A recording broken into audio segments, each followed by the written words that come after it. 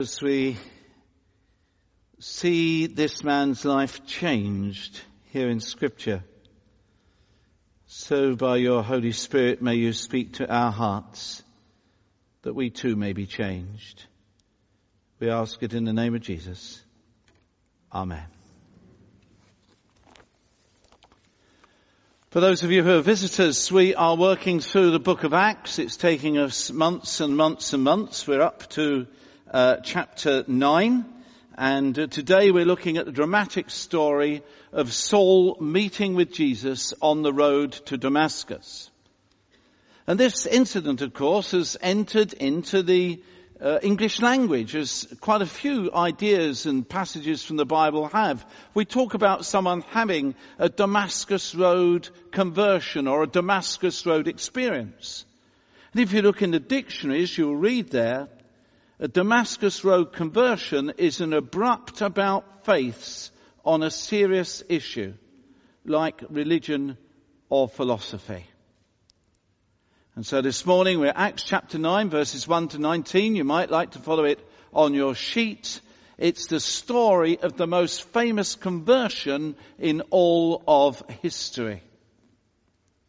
The passage starts with one of those little words that often need just a bit of explanation. It starts with the word meanwhile.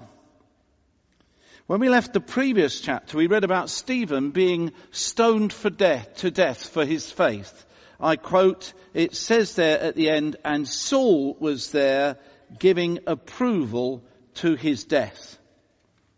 In the earlier part of chapter 9, we've got the persecution and scattering of the Jerusalem church. We've got the incident where Simon the sorcerer tries to buy the ability to do miracles. And we've got the stoning then we've got Philip leading the Ethiopian eunuch to faith. And now we're back to where we left off. We're back to Saul on his hell-bent mission to persecute the early church, the troublemaking Christians. And make no bones about it at all, Saul is an angry man. When I was young enough to listen to Radio 1, way back in the 1980s, there was a show called Steve Wright in the afternoon. And Steve Wright actually left the BBC in 1993, and he objected to the fact he was being told what he had to play, what music he had to play. But he then came back again to Radio 2 in 1999. Do any of you listen to Steve Wright in the afternoon? Yeah, some of you do. Good. One or two of the middle-aged folk listen to it. That's good. And it's still one of the most popular shows. And one of the great things about Steve Wright is not just that he plays good music, but he has what he calls the crew or the posse. And these are people who it sounds as if they're ringing in to have a conversation with him. And one of the people that used to ring into the show, one of the best I think, was Mr. Angry from Purley. Now, I don't know if it makes you angry living in Purley at all, but he was Mr. Angry from Purley, and whatever it was he was talking about, it would make him really angry. And he'd always say, it makes my blood boil. It makes my blood boil. And at some stage in his ranting and rating, he'd get that off, and he'd always finish with, it makes me so angry I could throw the phone down. And then you'd hear a big crash. And that was the end of that particular interview. He was a great character. Now, I don't know if you realise that for 2 hours after you've lost your temper, after you get angry, you are 5 times more likely to have a heart attack.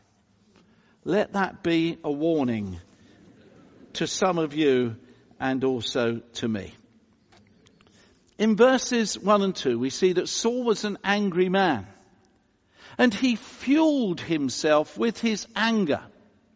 Anger against these Christians who he saw as undermining the law, Anger because whatever he did to try and get rid of these Christians, they didn't seem to worry. They just kept going. They didn't give up the faith just because he tried to get them to give it up.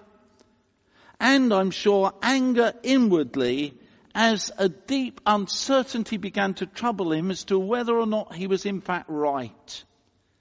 I'm sure there was an inner struggle going on, because I don't know about your experience, but when we're not really certain about something, we very often work harder and shout louder in order to try and convince ourselves that we are in fact right.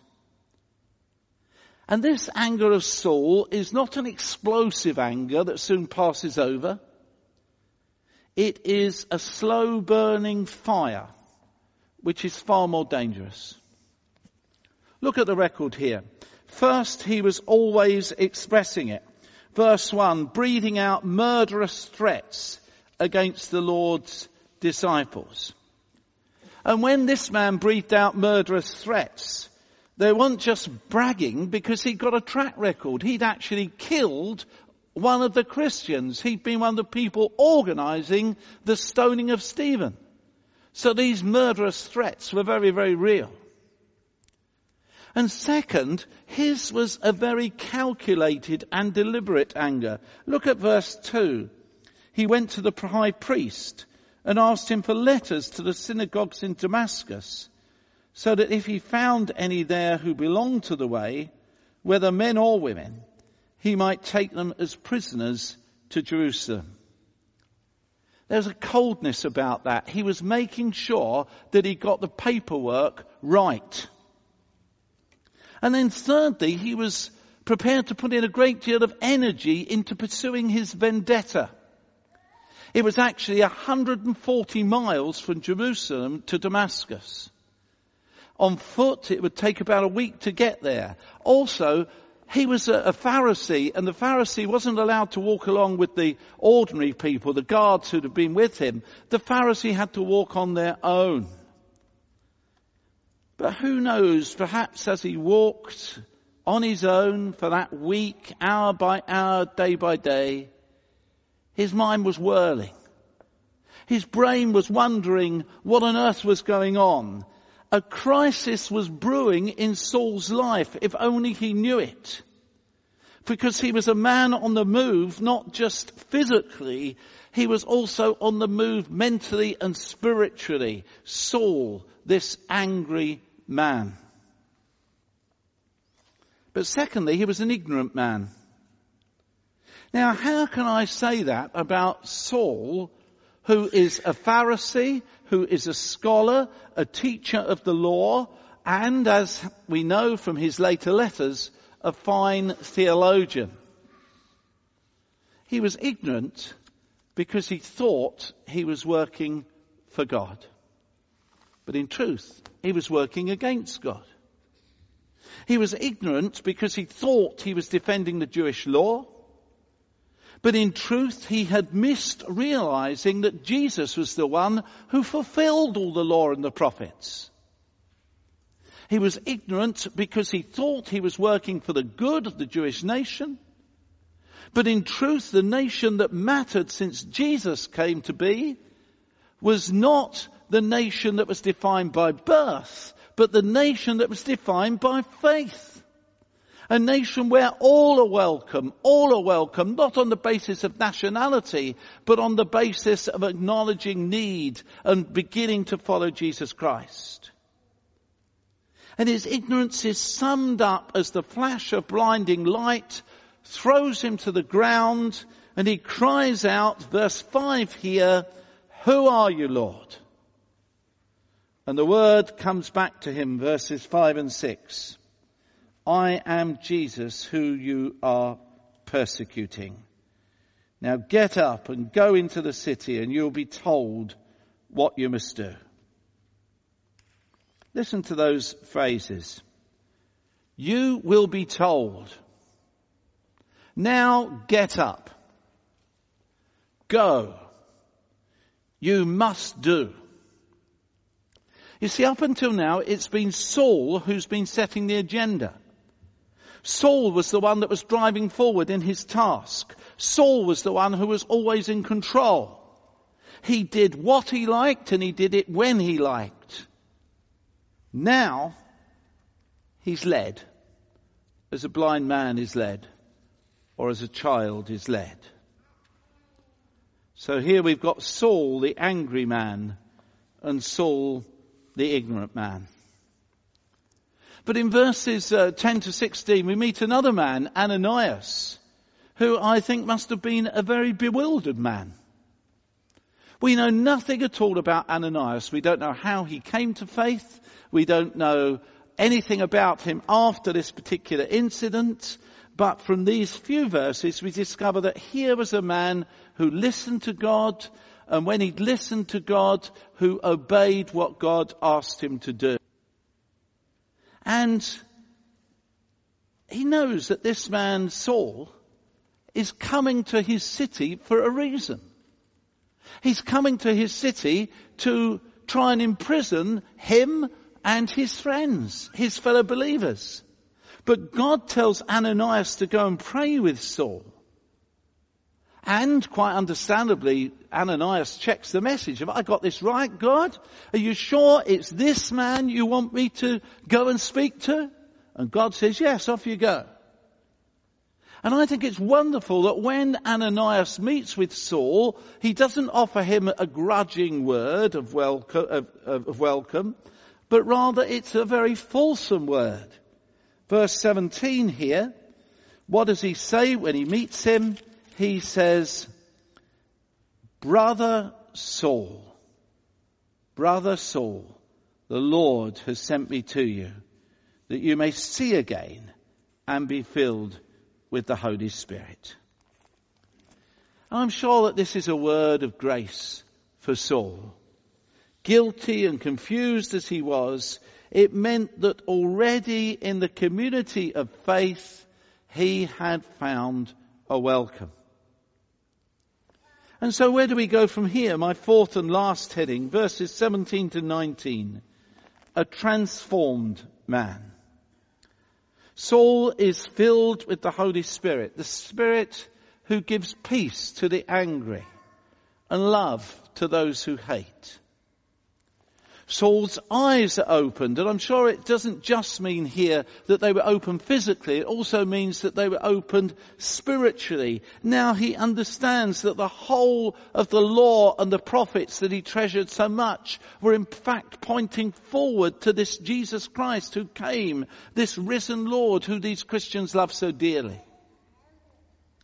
And Saul is then linked into the community of faith. That's why church is so important. He's baptized. Before he's been a loner on a one-man mission of hate. Now he's with a team on a united mission of love.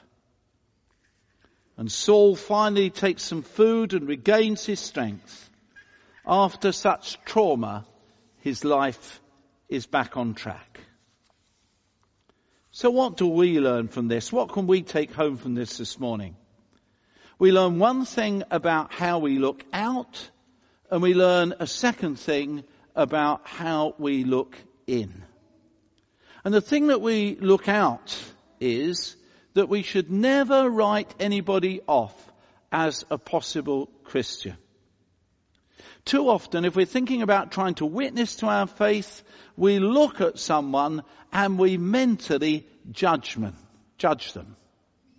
I'm sure that you ladies perhaps do this particularly. You look at somebody and you say, I bet she's a size 12. And your friend says, oh no, I think she's probably a 14. You look at them and you judge them. And we can sometimes look at someone and judge them. We say, oh, he's a real hard-hearted guy. I bet she's really cynical about anything to do with faith. And because of that judgment, we don't bother to witness to them. We don't bother to ask them along to church with us. We don't bother to tell them about an alpha group. We don't ask them if if they'd like us to pray with them, if they've got a problem, because we've already judged them and put them in a particular box which says unlikely to become a Christian. But who would ever have thought that Saul would become a Christian? Who would have thought it? If you had a list of 1 to 10, he'd have been number 10. If you've got 100 on the list, he'd have been the 100th. If you've got 1,000 on the list, he'd still be tucked down right there at the bottom. That's where Saul would have been on my list. That's where Saul would have been on your list. But I'll tell you where Saul was on God's list. Saul was at the top. Saul was number 1. So don't limit what God might do and who God might speak to. Don't ever write anyone off. But second and finally, don't write yourself off. Don't write yourself off either. Now you might say to me, but Martin, it's all right for you to say that to me, but you don't know me. You don't know what a terrible person I am. You don't know how I struggle with alcohol or pornography or gambling or drugs. You don't know how promiscuous I am. You don't know how I treated my last partner. You don't know what I'm like at work and the dodgy deals that I cut. You don't know how heartless I've been towards my parents. You don't know how neglectful I've been towards my children. You don't know how I've closed my ears to the call of God for so many years. You don't know any of these things about me. You don't know all the things that are going on in my life. I'm amazed that my family and friends, some of them still bother with me because I wouldn't bother with me.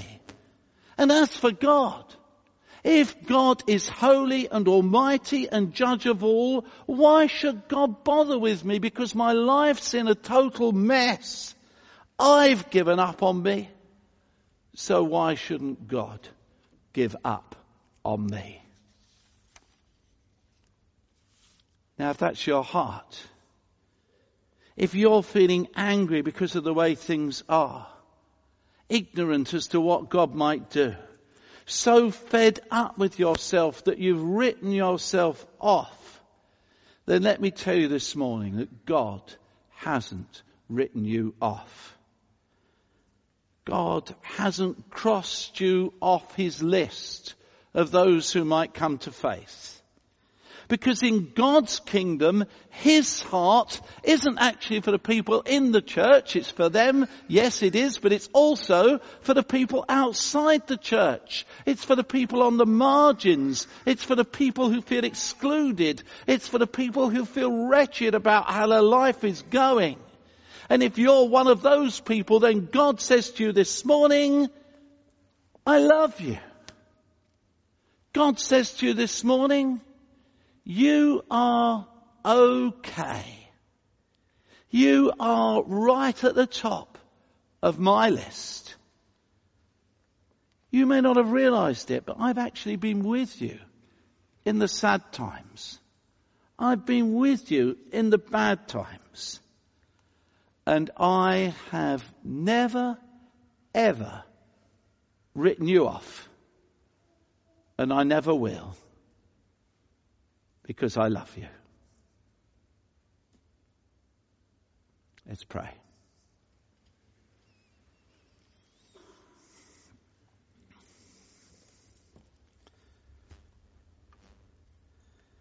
God so loved the world that he gave his only Son, that whosoever